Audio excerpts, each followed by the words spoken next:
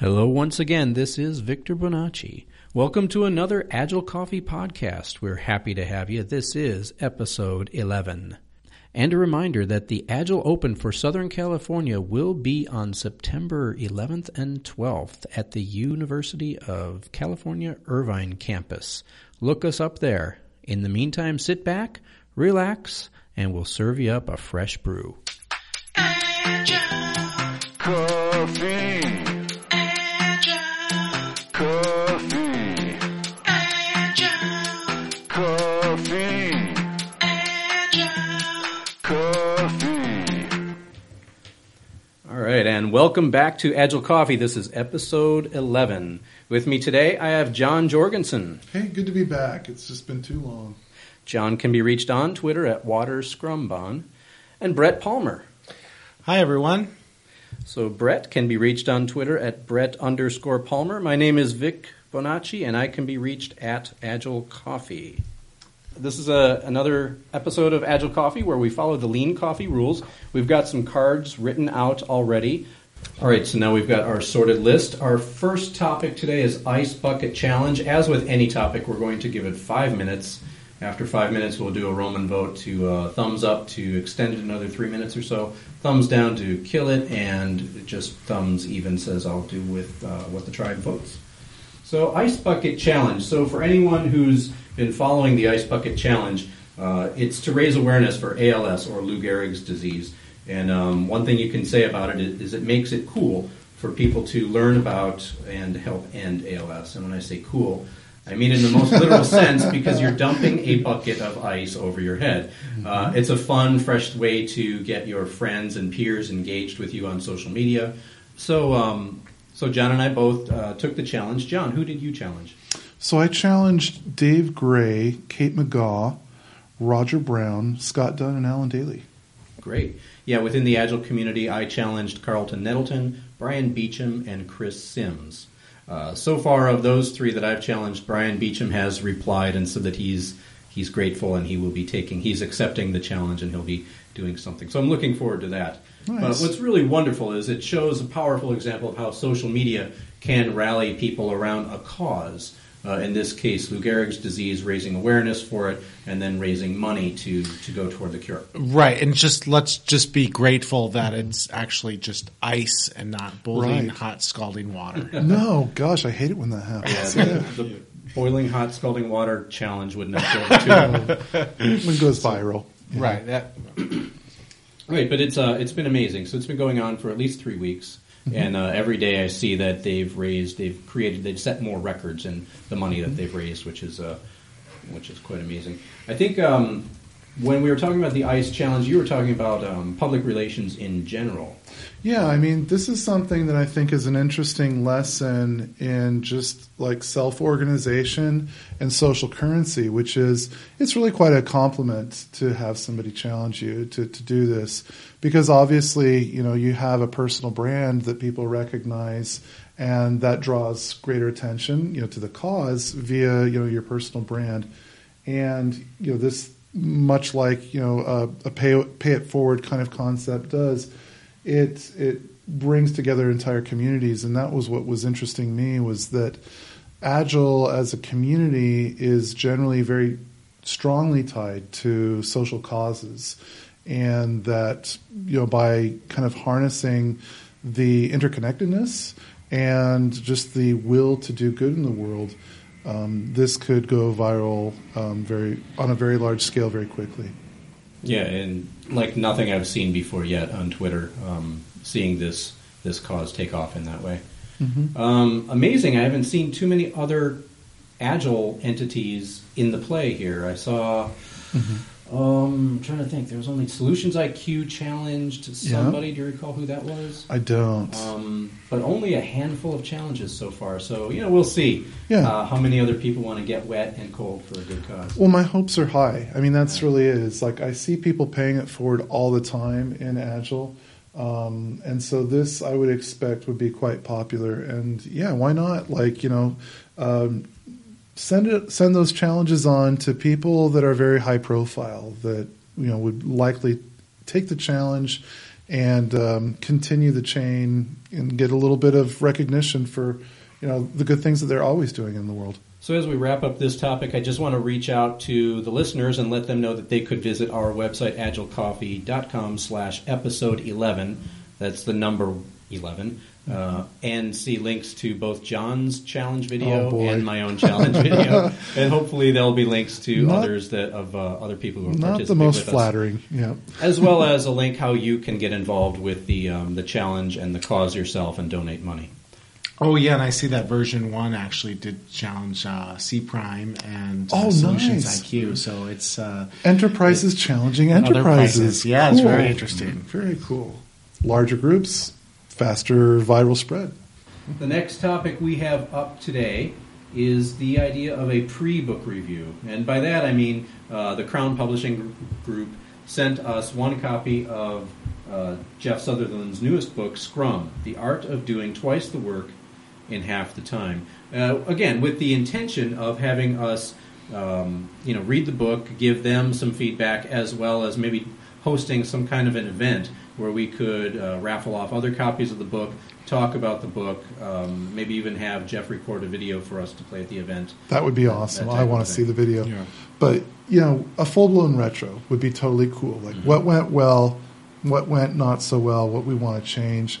And I'd love to hear from our listening audience, quite frankly, because, I have my opinions, but I don't think that I have the last word on the matter, and certainly safety in numbers. So I'd like to have other people backing up some kind of an opinion, and then, my gosh, like Jeff might even listen. Jeff might even change. He's probably iterating. So this would be cool, I think, to get everybody involved in. This book, I have to say, I'm only on chapter 2, but it's eminently readable. They go on to say that every element of the framework of Scrum is there for a reason, and Jeff wrote this book because he realized so many people were just blindly following the rules of Scrum. Right. So this book is not a textbook. It's not a dry, here's how to do Scrum. Yeah, and this book is just, it's a masterpiece. It's an instant classic. Absolutely. It really is, yeah. It's truly... So kudos to Jeff. Absolutely, and this might be the book that kind of takes Scrum beyond IT. That would be awesome. That's really what the next step is. Absolutely, in the evolution.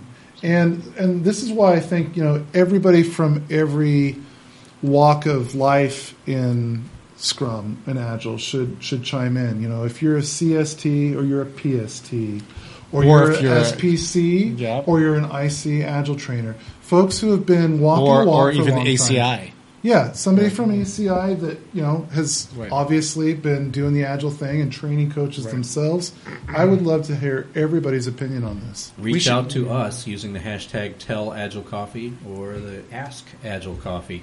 Try to get into this dialogue before we have our official meeting on the topic, where we should probably give out some books. What do you guys think? Let's give them away. Give them away, yes. So sometime in the fall, October or November, follow us on Twitter at Agile Coffee and find out when we plan to have the discussion. So one proviso is that you have to contact us to get the book, and you have to show up. Yeah, to one of our Agile Coffee, recordings or coffee meetings. Yeah, and there's a commitment, right? So there's a mutual accountability that when we have our event, that you chime in on what you liked, maybe what you didn't like, what you would change.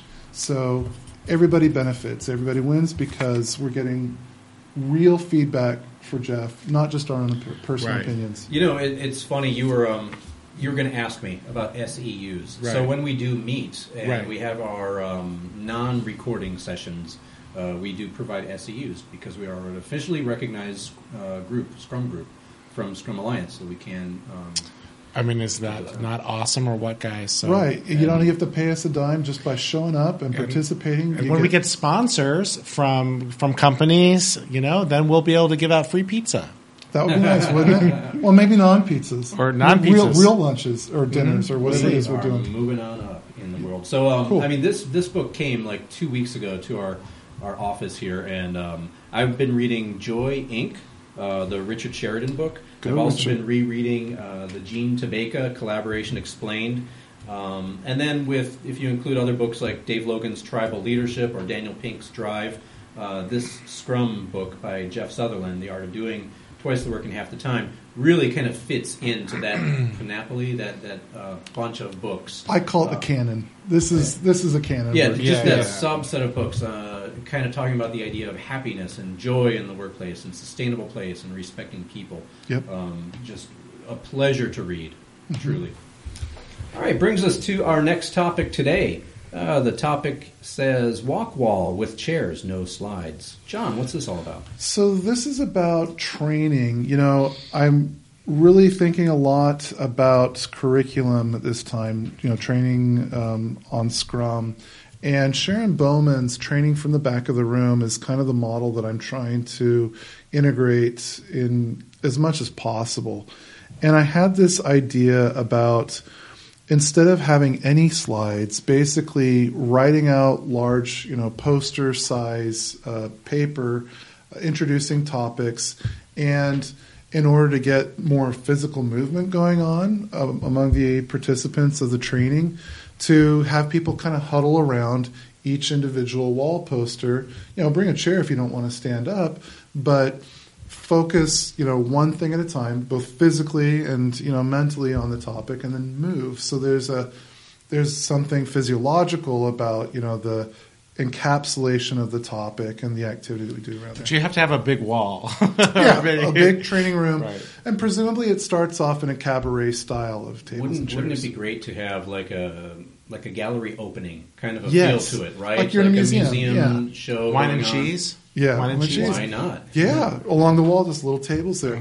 Yeah, that's kind of the concept that I'm going You with. can even have docents being your facilitators, right? Docents, nice. Yeah, like dressed up with a little name tag and everything. Yeah, you could provide an audio on the iPad, a track that they can download and move from station to Or station. not even that, but I went to a museum recently, and actually there was a phone number to call, and then you could get that information right from your phone. Oh, nice. Yeah, So- it was like a phone number you'd call. You punch in the code, like for whatever station you were at, number 43, and then you would. the phone call comes and you hear their narration. No, you'd call the phone number. It tells you the number right next Oh, to I that see. piece of art. You call Oh, that wow. number, punch in the code for that piece of art, and then just listen to it on your phone. It's We gotta funny try that that. you just said station, because it reminds me, being Catholic, of like the Stations of the Cross. Sure. Right? So if you're not familiar, which is most commonly done during Lent. So if you're Catholic and things. So like it could that. be the stations of Scrum. Right. Possibly. Nice. Yes. yeah, do you have 14 of them? Oh, I could fit into a 14 stage thing, but yeah, that's the idea. And I mean, honestly, there's internally, I've been thinking a lot about non-traditional approaches to training, and this is just kind of the first installment, I guess you could say. And I'm looking. I mean, honestly, I'm looking for validation. Is it too much? Is it out there, or is it acceptable to do something like this? To not distract from the content, right? I mean, it's learning about Scrum, applying it to whatever world of work you happen to reside in. I think you'd have to really consider the people that is there. You always want to train to your audience, but you'd have to develop the posters in advance. Of course. So you'd have to kind of then see, I think, in real time whether or not you'd want to incorporate that training, with that group of audience. So here's another aspect of it I was thinking about is, like, you guys know, there's a lot of technological dependency that we have. If you don't have a projector that works, Right. or the outlets, or something's wrong with your connector to your computer. Yeah, if Wi-Fi is down in general. Yeah, a bunch of points of failure, and this could be like a redundancy, a backup, that if I run into technological snags and I just say, you know what, forget it, we're switching over to the, what did you call it, the stages of Scrum? Well, the walk wall. The walk wall, yeah. Then we switch over to walk wall, and all the technological snafus just go away. Right. And maybe that's a strong enough justification. Well, what if your to slide experiment deck? What with if your it. slide deck is like 150 slides, though? That would be a lot of posters to bring in. Right. So it would have. It's a very condensed thing, and I actually have the curriculum. It is like they're all handwritten slides. Somebody handwrote something with markers, took a picture, built that into the PDF. What you could do is you could just travel with your own plasma screen, and then just move it on the wall like every 5 feet, and then so just simple. change the image that is projecting. This is true. I could carry it on my back. Yeah. No, but I want the physicality of it. Sure. I think that that's part of it without it being overbearing. And in the future, we'll talk about a card where I really do push the envelope on being a little too Overbearing? physical. Yeah, overbearingly physical. So that's pretty much it. There's a trend on videos. I've seen it in a number of places, but one in particular is on a Weird Al Yankovic video where he has what's An the accordion. song? He has an accordion in so many of them, where you see the artist's hand sketching out. Yeah. It was the Crosby, Stills and Nash spoof that's on his latest one. I can't think of it right now. But and they're kind of drawing along with what the person is talking about. If you've seen the video that was done from the Daniel the Drive book, Daniel Pink. Yes, that's him. They did a video in that style there too, and I'm just thinking of a walk wall. You might have a drawing that's maybe partially started, and then as you're going through and kind of filling in the details Yep, the bullets. with your voice, you can also be adding artwork onto the thing that's on the wall. Well, maybe I could do sentence skeletons, right? So like the key words are all that I have to write in. And so they're thinking about it, right? Or They what see you it. could do is you could show up wearing just a white undershirt with a bunch of Sharpies, and then as you train something new, write that word on your shirt. That's very physical. Yeah. You know- Or here, how about this? I hand the marker to somebody. And then they'll write it on your shirt. Or on the wall. Right. Yeah. But, yeah. And then you could, at the end of the class, then you could raffle off, or the shirt with all the words on it. So this actually happened Beautiful idea. when I was being trained by Solutions IQ for the very first time as a Scrum Master. They had a lot of these like large printouts on the wall, and when the training was over, they said, "Hey, anybody take whatever you want." And I actually, to this day, I still have these wall posters of what they had. It's just a nice memento, but connecting with the environment, when the environment is about Scrum and you're there getting trained and you have physical artifacts. So when are you going to use these So I'm waffles? I'm thinking in the Scrum Master training that I do in mid-September, like around the Saturday and Sunday, which is probably the 13th and 14th, if that sounds correct. Okay. And so it's an experiment, but there is some tried and true in that. I'll be using the curriculum from Growing Agile. Fantastic stuff that integrates more of Sharon Bowman's content than I know of in any other curriculum. So the 13th and 14th of September Yes. is the weekend, and that's right after the SoCal Agile Open. correct? Yeah, that's a tentative game plan. Don't hold me to it, but that's the goal. Right on. All right, so as you can hear, you should be part of this dialogue with us, right? Use the Please do. hashtag #TellAgileCoffee. Let us know if you've used anything like a walk wall, something that takes the place of a standard slide deck presentation. Use the hashtag #AskAgileCoffee as well. Ask us a question. Maybe there's something that perks your interest and you want to get it out there. Anytime is fine. Let's go on to our next topic then. It says fresh training and book updates. John, this is yours. Yeah, so I heard something interesting yesterday at a gathering of project managers, and it was somebody that was interested in getting training in Agile and Scrum, but was like very focused that it be fresh, it be like the latest and greatest as this is evolving. Right, but there's a lot. What does that mean? Because she could be talking about Scrum Alliance. Are we talking about Scrum.org? Are we talking about Safe 3.0, which just got released like a couple weeks gosh, that's back? right. Yeah. So, Well, I think she was talking about her context was Scrum Alliance, but when I heard that, I started thinking in a larger sense. And so, what is the shelf life of training, right? In my mind, if you would ask me that point blank, I'd probably say like, "Oh, come on! Like people use the same deck for 2 or 3 okay, years." well, I right? just renewed my certifications through Scrum Alliance, so you can say that shelf life is the length of the certifications before you have to renew it. That's a good rule of thumb. That's an interesting, And I think honestly, about it. I would bet that like every Scrum trainer out there is doing continuous improvement on their deck and on their Every their Scrum curriculum. trainer. Yeah, you'd hope so. Seriously, like I mean, even just from the trainer standpoint, right? Like maybe going stir crazy or cabin fever is like your biggest enemy, and so you're constantly wanting to do a little tweak here and there, or maybe not. I don't know. I mean, And it's an that's individual where thing. you have the coaches camps and things Yeah. like that for everybody to share knowledge and things that Yeah. are constantly coming out. Right, new material, get a new bit, somewhere in there.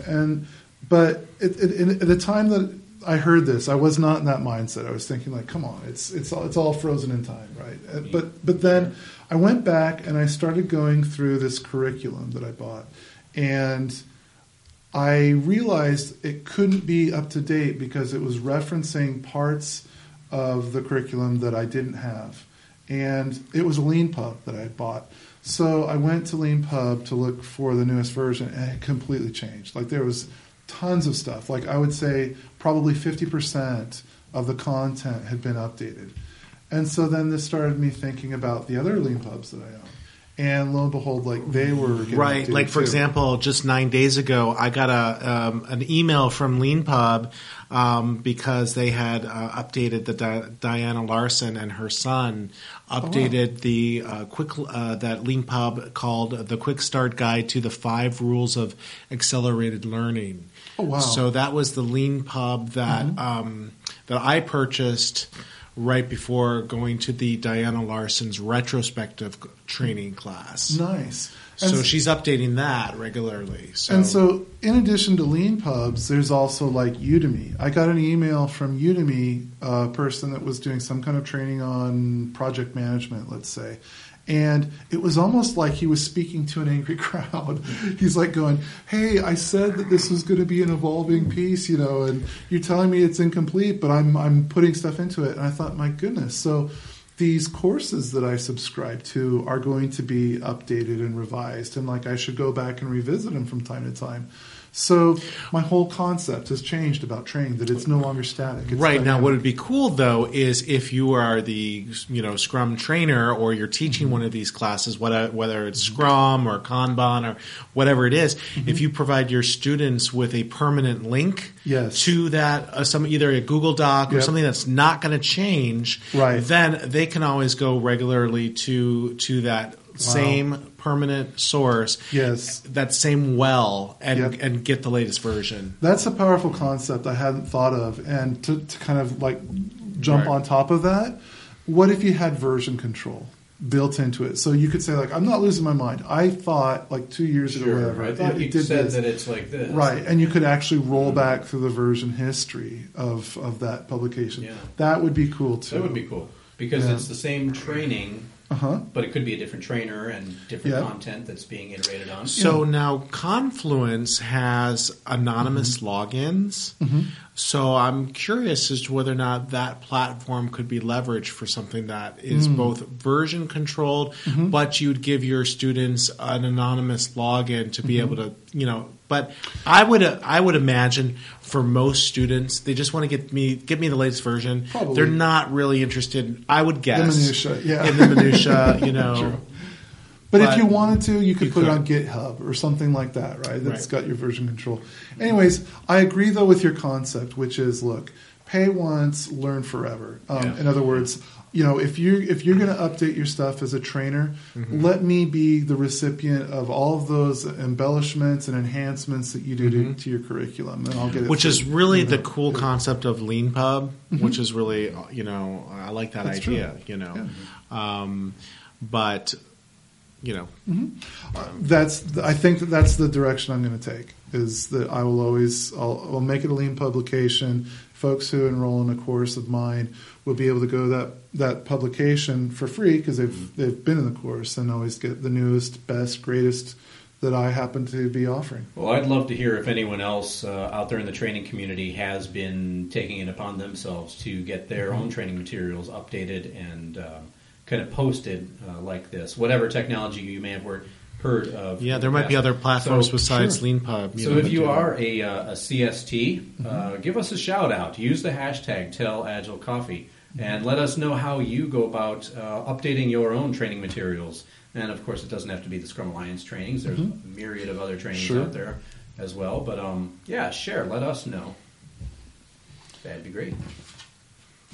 All right, so the final topic that we have today is a personal favorite of mine. You can see that I'm beaming, that I'm holding and waving this wonderful clipboard of mine all around, which is my new fantasy football team, and It's real. Everyone loves to talk about their team, but no one loves to listen to other people talk about the team, so I'm not going to do that. But what I was wanting to share with you guys for Agile Coffee goes to the fact that I've been meeting with this same group of friends for 4 years. They've been meeting longer, but I've got 5 years of data on everyone's pick and how they've picked. And we're not a normal league in that we kind of do different things with our rosters and our scoring rules. So I can't just take this learning and apply it to other leagues generally across the internet. This really only... the data that I have really only is useful and beneficial to us in my own league. Okay, now listen to what you just said. You said, I've got, almost like I've got velocity points for my team over the last 4 or 5 years, and it doesn't apply to any other team except my team. Right. I mean, that's what you just said. Sure, because we are kind of self-organizing. We have our own set of rules and processes that we go through.